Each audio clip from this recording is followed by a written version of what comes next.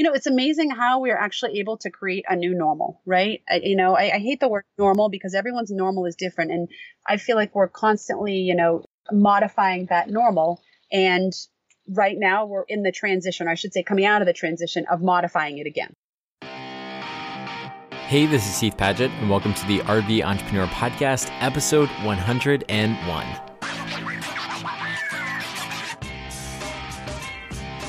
Today on the podcast, I'm interviewing Will and Jessica from World Towning, a website, blog, and online community dedicated to helping people travel the world slowly, one hometown at a time. They travel with their two kids, Avalon and Largo, two awesome names, as well as their pet hamster named Sunshine, and are currently full-timing in Europe, which I had a lot of questions about because as of yesterday, Alyssa and I booked one-way tickets to New Zealand. This spring, after our next RV Entrepreneur Summit, we are going to RV in New Zealand, or camper van, as they call it. And then after that, we want to go to Europe and do some camper vanning or caravanning. I hate that they call it different stuff in different countries. It's kind of annoying. So we had a lot of good conversation around what it's like to transition to world travel and what it's like RVing abroad, legalities of RVing abroad. So what do you do about your physical address, your driver's license, visas, and more, and whether to buy, rent, or use a buyback program for RVing abroad. And we talk about a lot more than that. Support for today's episode is provided by Passport America and WeBoost. Passport America is the original 50% discount camping club and something that has saved Alyssa and I hundreds, if not thousands of dollars over the past few years. Participating campgrounds will give you a 50% discounted rate for your stay, which is insanely awesome.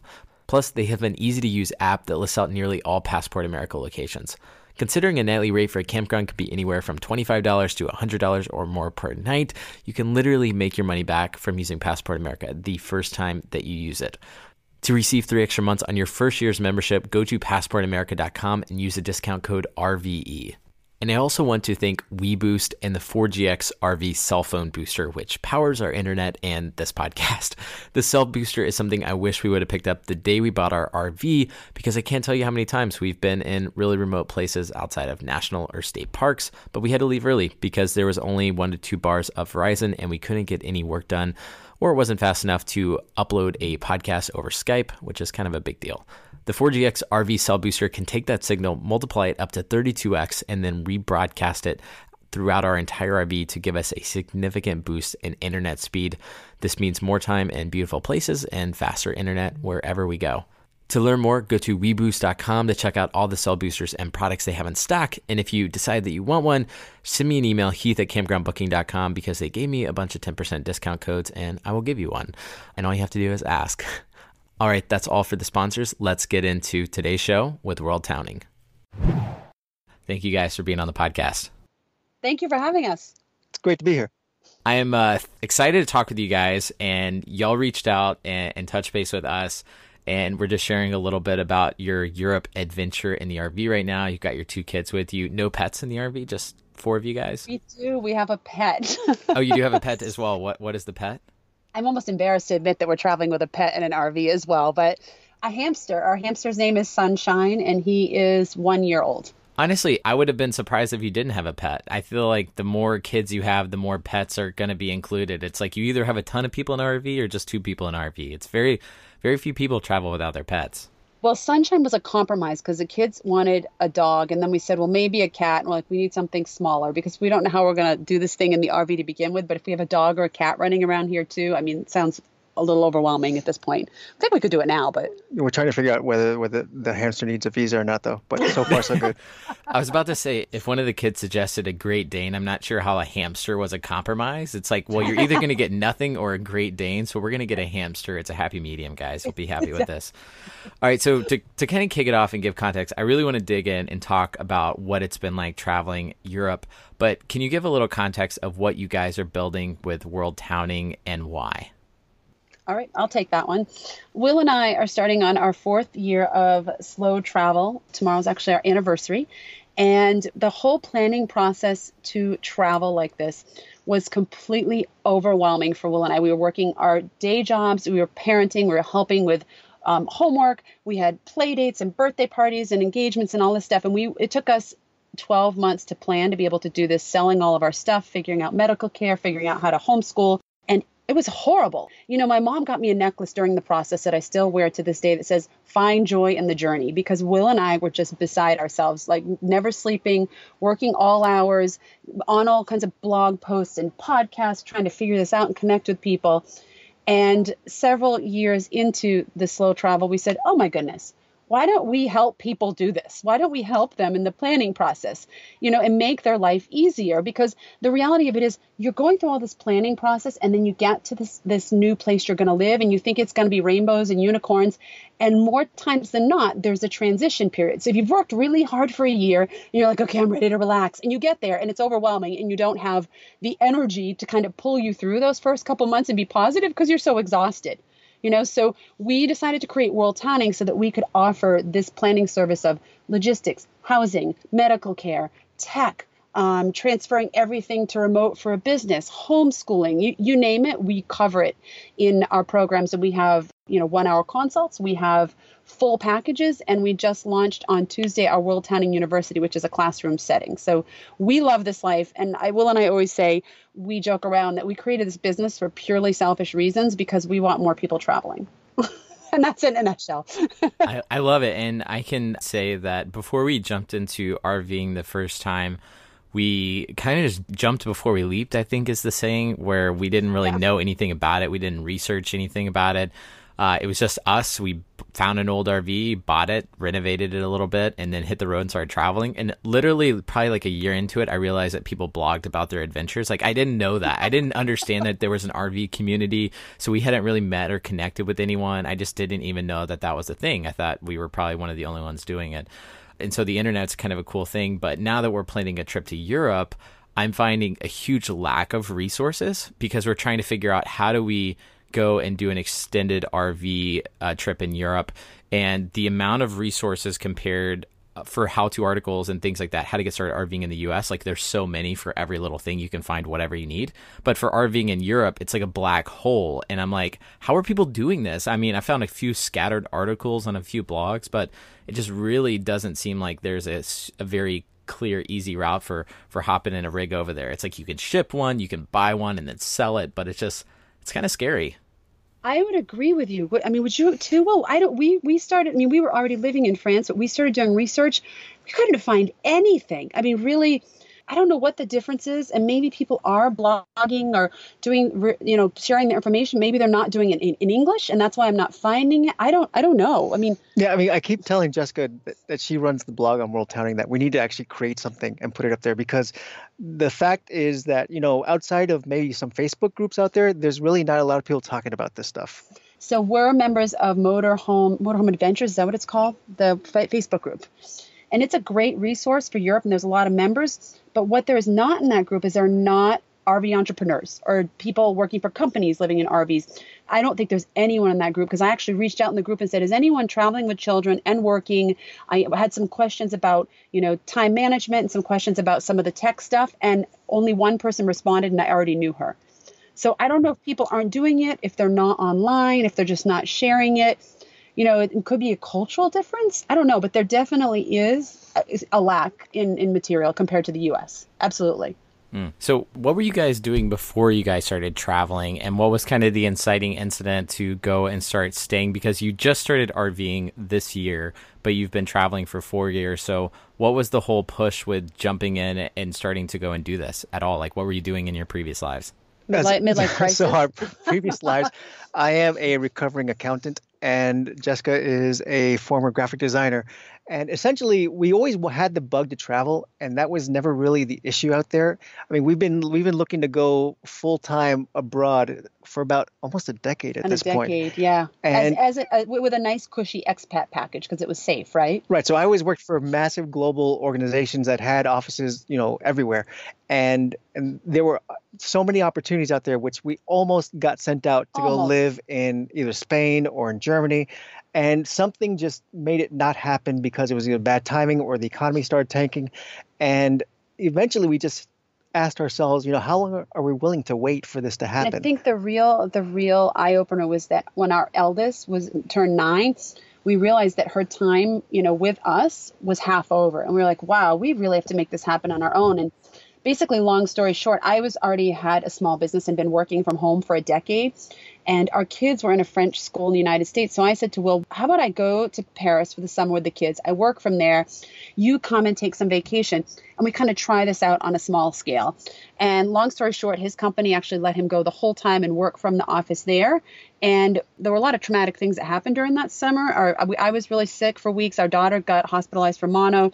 We lived in a small, nasty, stinky, broken toilet, flat where Will and I slept on the couch. But it was marvelous. And I can actually say, with all that happened, our children grew, we grew closer as a family. When we came back to the United States, we said, okay, we got to make this happen on our own. And that's when we set the date. We said September. Okay, next September, we're leaving and we're going to go travel. So with all those bad things that happened, what made it marvelous?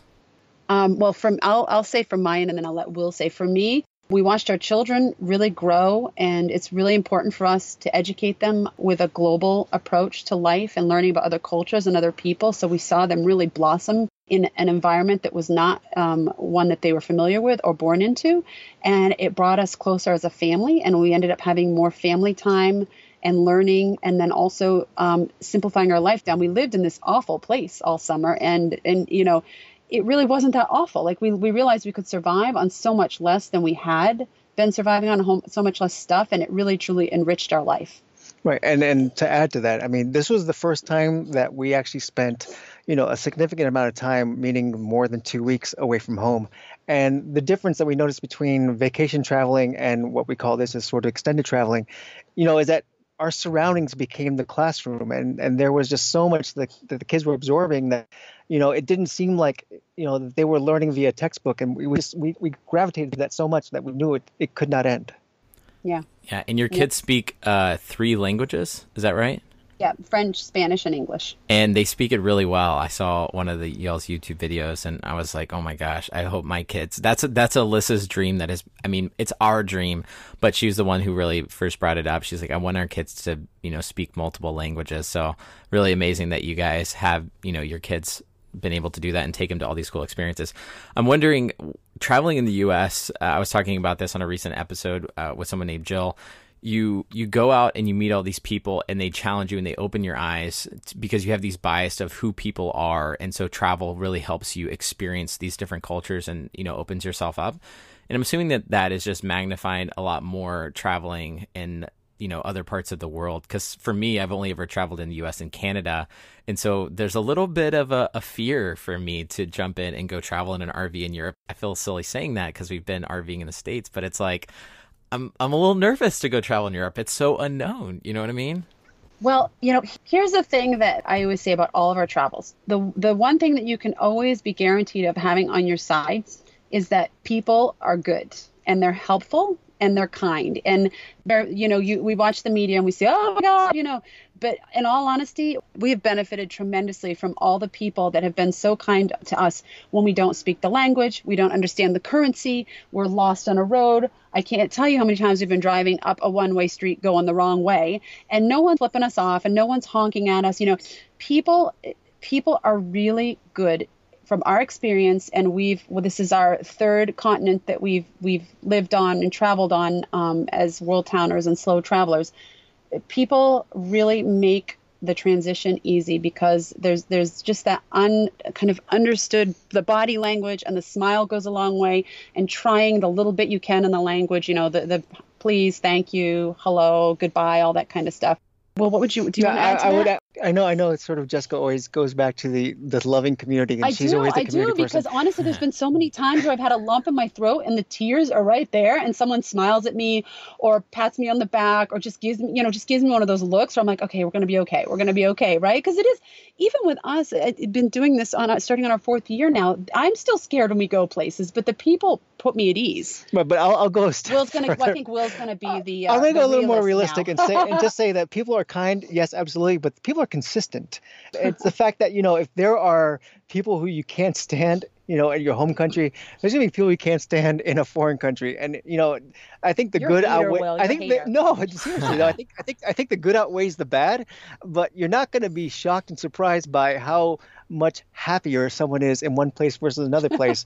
If there is someone who is a lousy driver and, they get annoyed on the road, that's going to happen everywhere you go. The fact is, you just don't get, fazed by it because it will happen anywhere you are. And I think when all else fails, there's Google Translate, and and I can't tell you how much that little smiley face, emoji has helped me out when I put that on and turn it towards someone or something. I love that. One thing that one of my friends was telling me about, he just got back from traveling, I think in Bali, but he said that Google has this new app that you can just point at text on a wall Yes. and that it translates and you can actually just read it right there on your phone. It is fantastic. And since we are changing countries so rapidly, it has been really, really helpful. You guys had a flat in different places for a while that you guys were living in different parts of Europe, and now you started RVing. So talk to me about that transition. What made you guys, instead of just renting more apartments and things like that, decide to jump in an RV and travel Europe a little bit more quickly? Let's just put it this way. When we told the kids about our travel life and what we were proposing as far as, leaving and starting something different, they wanted to jump straight into the RV. Yes. We've gone to a couple RV shows and we've seen them before, and the kids were so excited.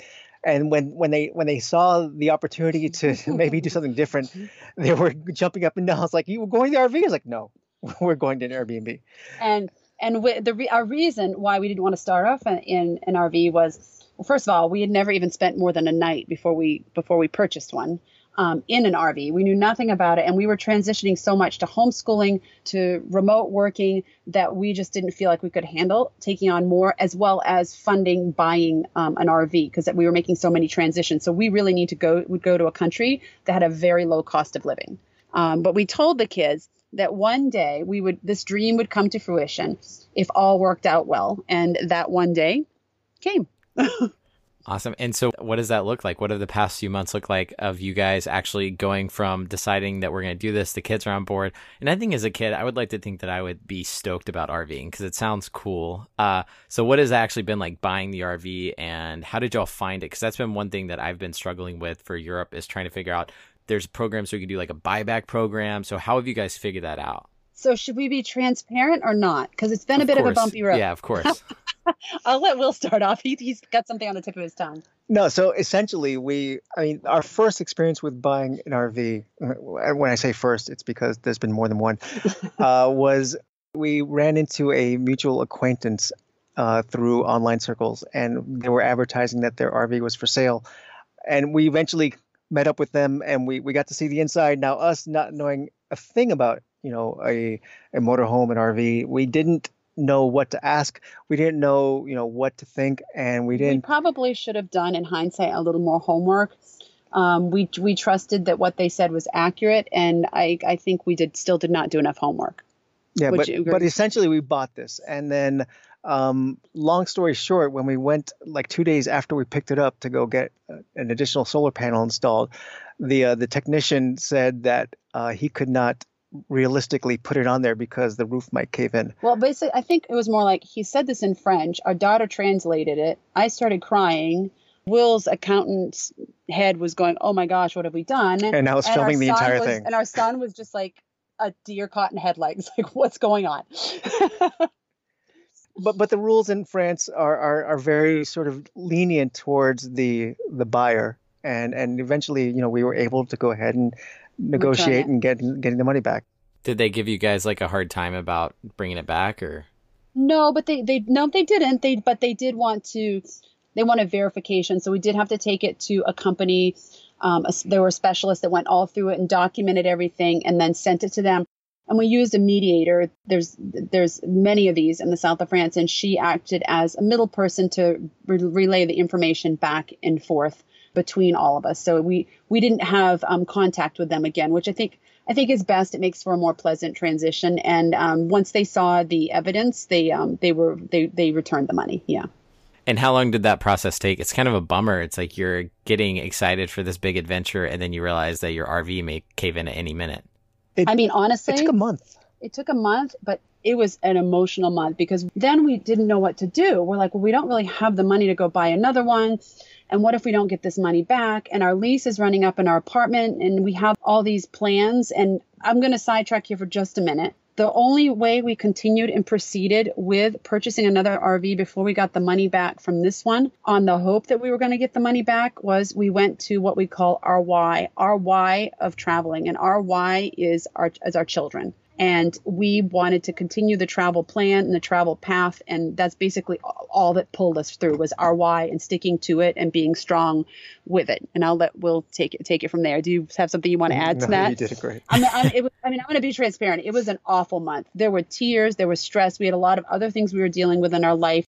Plus, trying to figure out the whole visa renewal process. It was not pretty at all. But when we went to purchase the second one, we were so scarred from it that we couldn't purchase from an individual sale, private sales. And we also wanted a newer RV. Ours is not brand new, but it's newer and in better condition than the original one we purchased, because we were so worried. And then we went and purchased from a dealer because they have all kinds of 2-year guarantee and warranties. All kinds of warranties. And even the little things that were wrong with it, we went back a month later and they fixed them. But even then, and Will of course got this all on video, even then I personally had a hard time pulling the trigger. It was really hard. I just was like, oh my gosh, what if this happens again? And there were a lot of questions, right? When something like this happens, it scares you, But long story short, we got Lemonade, and she has been very good to us. We think she's a she, but he, she, whatever she is, has been very good to us. And that part of the process was quite traumatic. Would you say, Will? Yes. But we're here. We're doing it. Yeah. Geez. I mean, you're lucky, though, that you decided to go get solar installed so quickly, because you could have taken off and not known that any of this was happening. Heath, that is exactly what I was saying to Will. Imagine if we had just taken off, if we had gone all the way to the end of our lease and picked it up 2 days and taken off and gone to northern France and found this out. Like, what would we have done? Would we have known? We had a lot of friends in the south of France. It turned us on to different places to call to get support and figure out how to work through this. Would we have done that? Well, I don't know what we would have done, frankly. I mean, maybe. And what if this guy hadn't been so honest and just installed the solar panels? So we were very fortunate in many ways. So I think, it was a horrible experience, but it had a good ending. So if for somebody like me, because some of the obstacles that we've been kind of facing as we're trying to plan out our trip to Europe next year is figuring out, we looked at renting and it's just astronomically high. Like it's just kind of out of the question to go and rent an RV for like $3,000 to $5,000 a month. Like I don't want to do that because it just doesn't make sense. But there are programs called like a guaranteed buyback program. I found a company called Happy Campers that does that. So have you guys looked into any of those, or do you have any knowledge about those? I mean, we know about Happy Campers and we know that they're out there. When we started looking at them, and especially when we were looking at sort of getting our replacement vehicle, we definitely looked at them. But we knew that, at least in France, the retailers, the motorhome resellers, they are held to a much higher standard than a private individual. And so you do get, a lot more of the guarantees with that. And so we felt comfortable sort of going through someone other than these buyback organizations. Now, our plan is to have this motorhome, this RV for 2 to 3 years. Yeah. So financially, it was a better deal for us to buy it and not do the buyback. Right, and we're comfortable that we're not going to make any long-term damage to this thing. We hope. But it's a good deal. I mean, if you want that peace of mind, that security, these buyback organizations are fantastic. We can only speak for France, but it's very difficult to come to France and just buy a motorhome RV, as they call them here, camping car.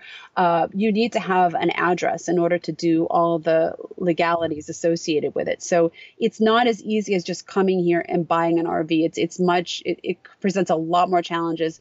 And if you're going to be here more than a year in France, you have to get a driver's license. You have to get a local driver's license. So we had been here for a year already. So we needed to get a driver's license as well. And for us, luckily, we come from a state in the United States as a reciprocal agreement with France. So all we had to do is basically turn in our U.S. driver's license, and they gave us a French driver's license.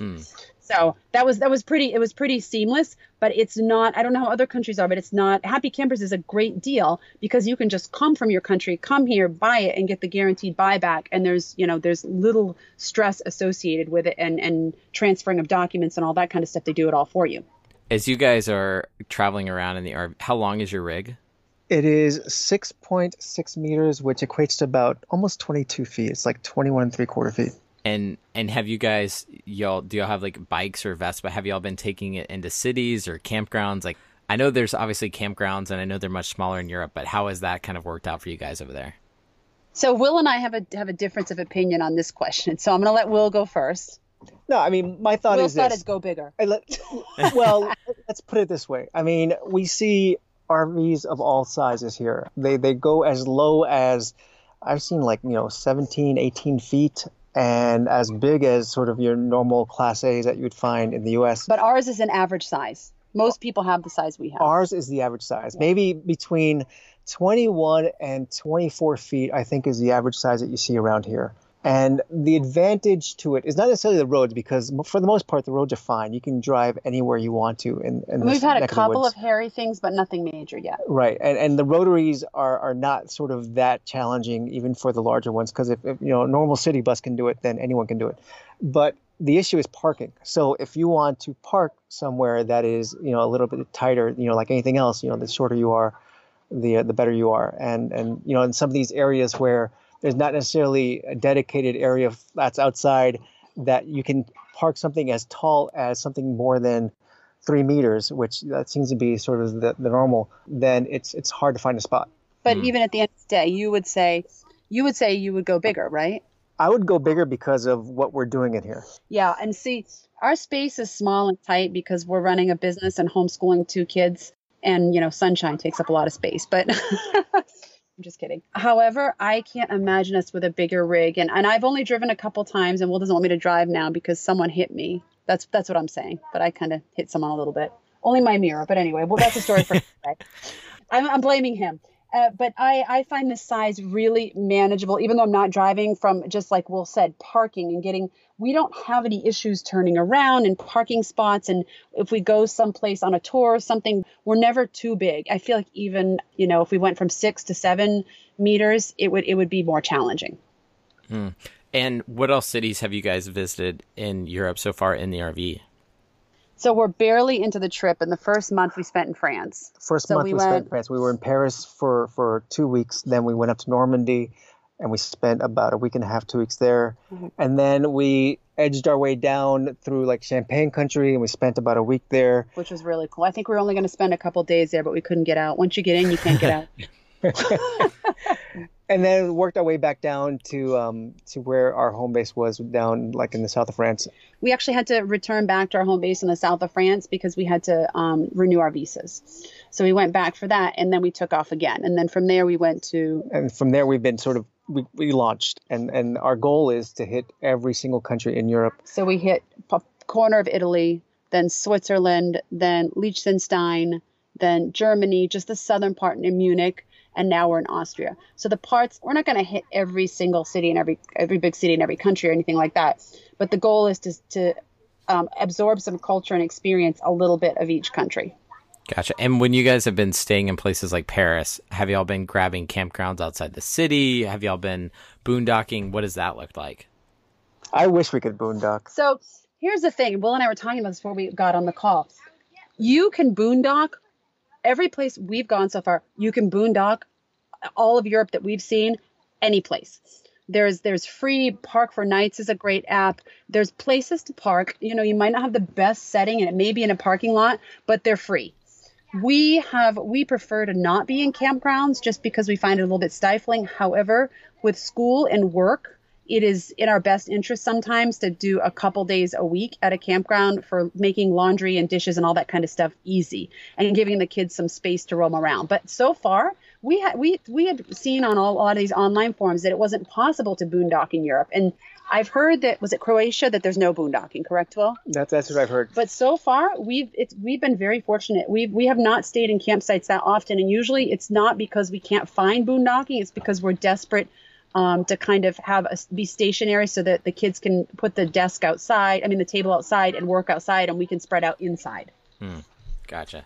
And it hasn't been too small of a transition just being for you guys in a 22-foot rig. That's pretty tiny. Oh, it has been too small. It has been hard. It's been an awful transition. I mean, let's I'm being frank, right? We wanted the honesty. So when we moved to Costa Rica, we had about a 5 to 6 months transition, and we never once said, "Oh, what did we do? Why did we do this?" But we kept saying, "Why didn't anyone that was mentoring us or anything tell us how hard the transition was going to be?" So we're obviously at this point on a quest to be honest with people about how once you make that jump, it's not always unicorn and rainbows, So basically, every transition we made after that was quite seamless. We finally came out of that funk and found our new normal, and we're fine. Now we jump into the world of RVing, and this is completely new because now we're homeschooling 2 kids. We've created a business, and we're in 21 and a half feet. So the transition has been, super duper duper duper hard. I think we're at a pretty good point now, but those were starting our third. We've been at 3 months. We've been in the RV since July 1. Essentially. But it was a really, really hard transition. I mean, we're working in a small space. We got all kinds of different personalities. Sunshine is a crazy hamster. I'm just kidding. He's not. But Will, do you want to speak about the transition a bit? I mean, Will always says, and I love this about Will, he says, this is going to be the best thing that's ever happened to us because with our first step of world towning and slow traveling, we became closer as a family and learned how to work better as a team. And this is the next step for that, because if you don't learn to work well as a team and be cognizant of others' emotions, good days, bad days, workload, homeschool, whatever, you're going to kill each other. I mean, it's, Will, you want to add? No, I mean, with this new transition, it's a real challenge. I mean, last year, both the kids were in traditional schools, and this year we're going to homeschooling, then we're in a small space. And we're trying to get, ourselves allowing enough time to get a business set up, right, or sort of going. Grow it. So essentially, we're out there, and time is a constant, but our demands on our time is what's always growing. Right, and we've added, another obstacle where we're responsible for our home, right? So when the toilet clogs, there's no one to call. When the handle breaks off the toilet for 2 months, it was 2 months. Yes, it was 2 months. You have to stay in Munich for 3 weeks while they order the part. So it's definitely a transition. However, I agree with Will because I'm starting to see the light at the end of the tunnel that this is the best thing that could have happened to us. And each transition is different, and we grow closer as a family and as individuals. And we're really starting to see the transition in the kids. And it's just amazing how, it's amazing how we are actually able to create a new normal, right? I hate the word normal because everyone's normal is different. And I feel like we're constantly, modifying that normal. And right now we're in the transition, or I should say coming out of the transition of modifying it again. I mean, it's crazy how much you can just adapt, and when you don't think you do. People from the outside looking in, I could never live in that, or I could never do that. But you're like, yeah, you probably could. No, I totally agree. And that's what is amazing is that people always say to me, oh, how's the space thing? And frankly, the space thing bothers Will more than it does me. I don't mind being in the small space. It's just a little challenging with work sometimes if it's raining and we can't use the outside space. But overall, the space is not the issue. It's the combination of all of it, right? And then trying to maintain the home. Because with an RV, it's not quite like a sailboat in that it's a full-time job of maintenance, but it's got maintenance, I mean, I don't know how your RV is, but ours, it's very common here to have the cassette. So we have to dump the poop every couple of days, that kind of stuff, and it takes time. It's not as easy as just flushing and it goes to this special place, right? Right. Well, do you want to add anything? The issue is, and right now it's raining. I'm just looking up and sort of wondering if you can hear this. But essentially, I mean, one of the big things also is that Europe is a very rainy spot, especially during certain times of the year, which this happens to be one of them. If you're out boondocking for like 3 or 4 days and it's raining or it's heavily cloudy, you won't be able to charge your solar panels. So, you have to get into a campground and just juice up, or you have to just run the motor all the time. You don't see a lot of people here with generators. So essentially, you're either plugged in or you got the car running. Yeah, no, that makes sense. I have some questions on work, but I had another question I meant to ask earlier, which was, have you guys actually driven the RV into like downtown Paris? No, but we've driven it to the second largest city in France, which is Marseille. And we drove it through Monaco. And we drove it through Monaco. And we drove it through Munich. With those cities and with other places like Paris or whatever, have you been parking kind of outside the city and taking public transit in, or how's that worked?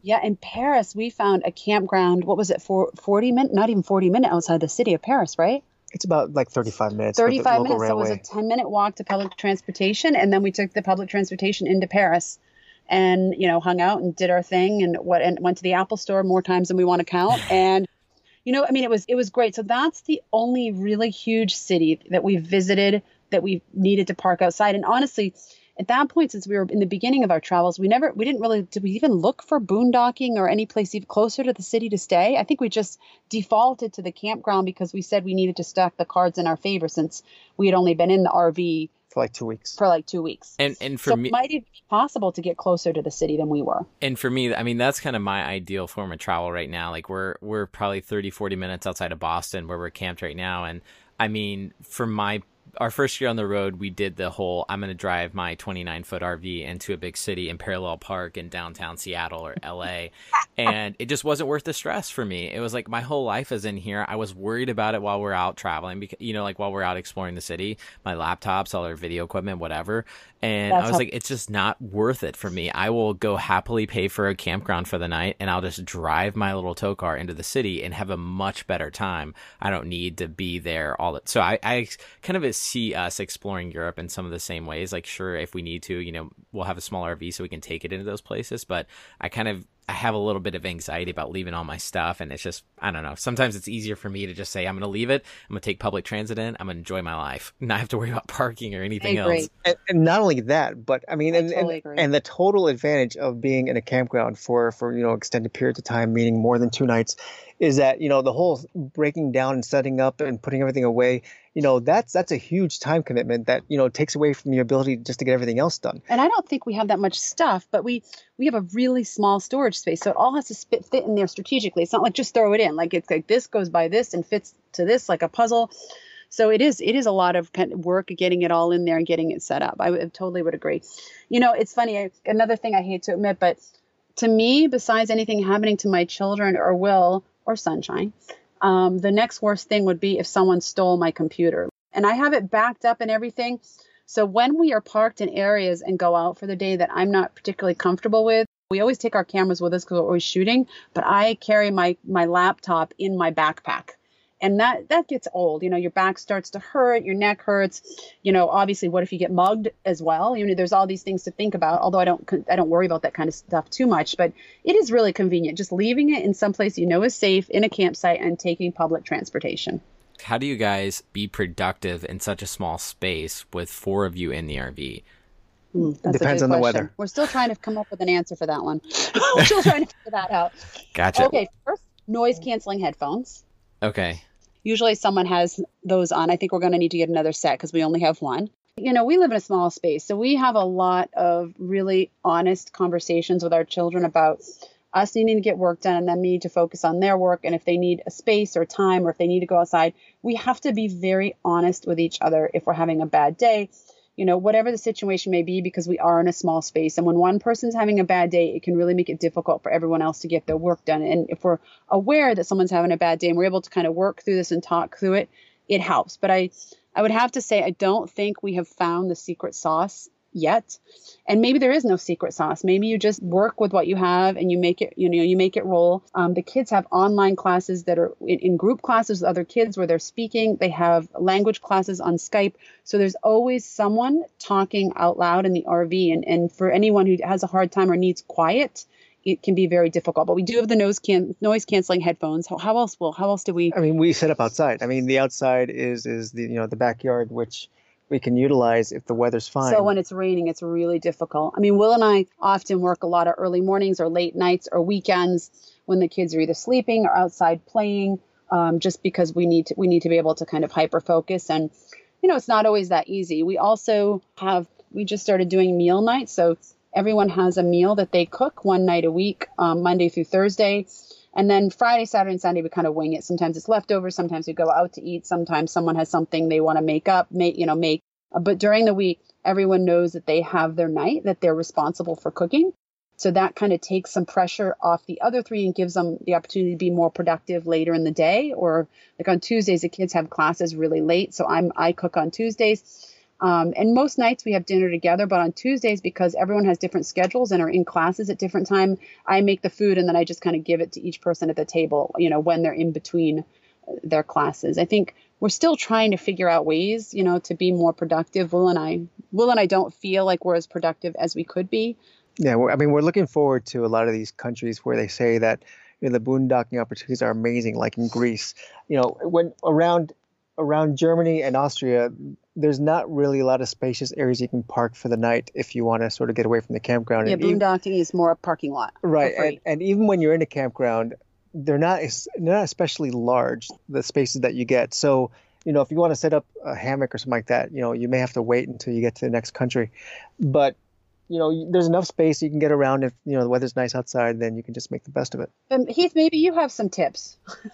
You want to share with I will let you know when I have kids, how I am productive while they're in a close proximity. One last question I had for you guys, actually a couple more questions, but one was, what just overall piece of advice would you give for anyone who is currently trying to plan a transition to go live abroad, whether that be in an RV or, in an apartment for just a longer period of time?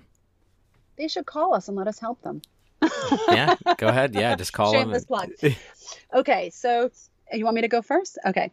My first thing would be, I love the whole Nike Just Do It thing, but we have seen so many people who want to go out and do this as a lifestyle choice for multiple years, and they get on the road and they didn't plan properly, mostly financially, and then they find themselves back home within 6 months. So I would say do as much as you can before you leave your home country.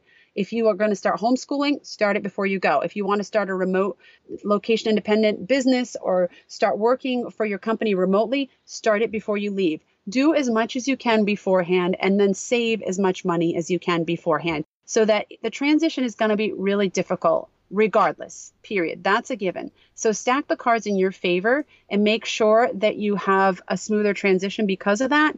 And make sure you don't have to worry about money in those first couple of months, because if you're sitting there worrying about, oh my gosh, we're going to run out of money at the 6-month mark, it's really difficult to be creative and productive and enjoy the journey. So that's kind of my little tidbit. And my other thing is, don't wait too long. Will and I are glad we did it, but we wish we would have went sooner. And, it's just don't wait too long. Just do it, just go and do it, plan, but do it. Will? No, I would agree with the whole idea of just, and Heath, and you've mentioned this before in other podcasts, make sure you have enough runway to make this a success, because otherwise, you're going to be kicking yourself and it's just not going to be, a fun experience. I love it. And last question for you guys is, how do y'all define success for you and your family as y'all are now RVing through Europe and growing your business on the road? Oh, well, for me, it's happiness. As long as we're happy, that's success for me. Obviously, we still need to put food on the table and be professionally and personally fulfilled. But for me, as long as my family's happy and I'm happy and Will's happy, that's success for me. Right. And the hard part for that is essentially finding the time to make it work right. Because, between the school and work and sort of trying and wanting to see the place and wanting to see everything you're at, it could be very stressful. So, if you can, once again, like stack the cards in your favor, saying that, we're not going to see everything and we're not going to stress out over it, but what we are going to see is going to be something really magnificent. And the cool part about this, and this is something that Jessica and I have been talking a lot about, is that when we're in a place like Munich and we're seeing Oktoberfest, Oktoberfest is cool and it's nice to see, everyone dressed up in the dirndls and the lederhosen and, going to the beer tents and see people singing. And that's excellent. But at the end of the day, it doesn't replace the joy that you get sort of by all of us sitting in this cramped space, having really cool conversation, and it's almost like finding joy in the journey that, at the end of the day, we have some great photos that we can post on Instagram regarding us in Oktoberfest, but that's not the true joy. That's not the true happiness that we're getting out of this. It's just sort of being together as a family. We're sounding so new agey, but that's a reality. Will and I, through the process of this whole journey, Will started out with a lot of fears with traveling, and he was able to not fears of traveling, but the financial aspect of doing this and doing it on our own when we first left, and he was able to overcome them. My biggest fear, and it's still part of my life today, and I think it's a fear I'm quite content living with, is the fear of regret. So if I can go to bed each night and say, okay, I'm happy with my family, we've got our health, I'm happy with what we're doing. I'm not going to wake up when I'm 80 and say, I really wish we would have done this with our kids. Why did we wait? Why did we stress about these things, this and that?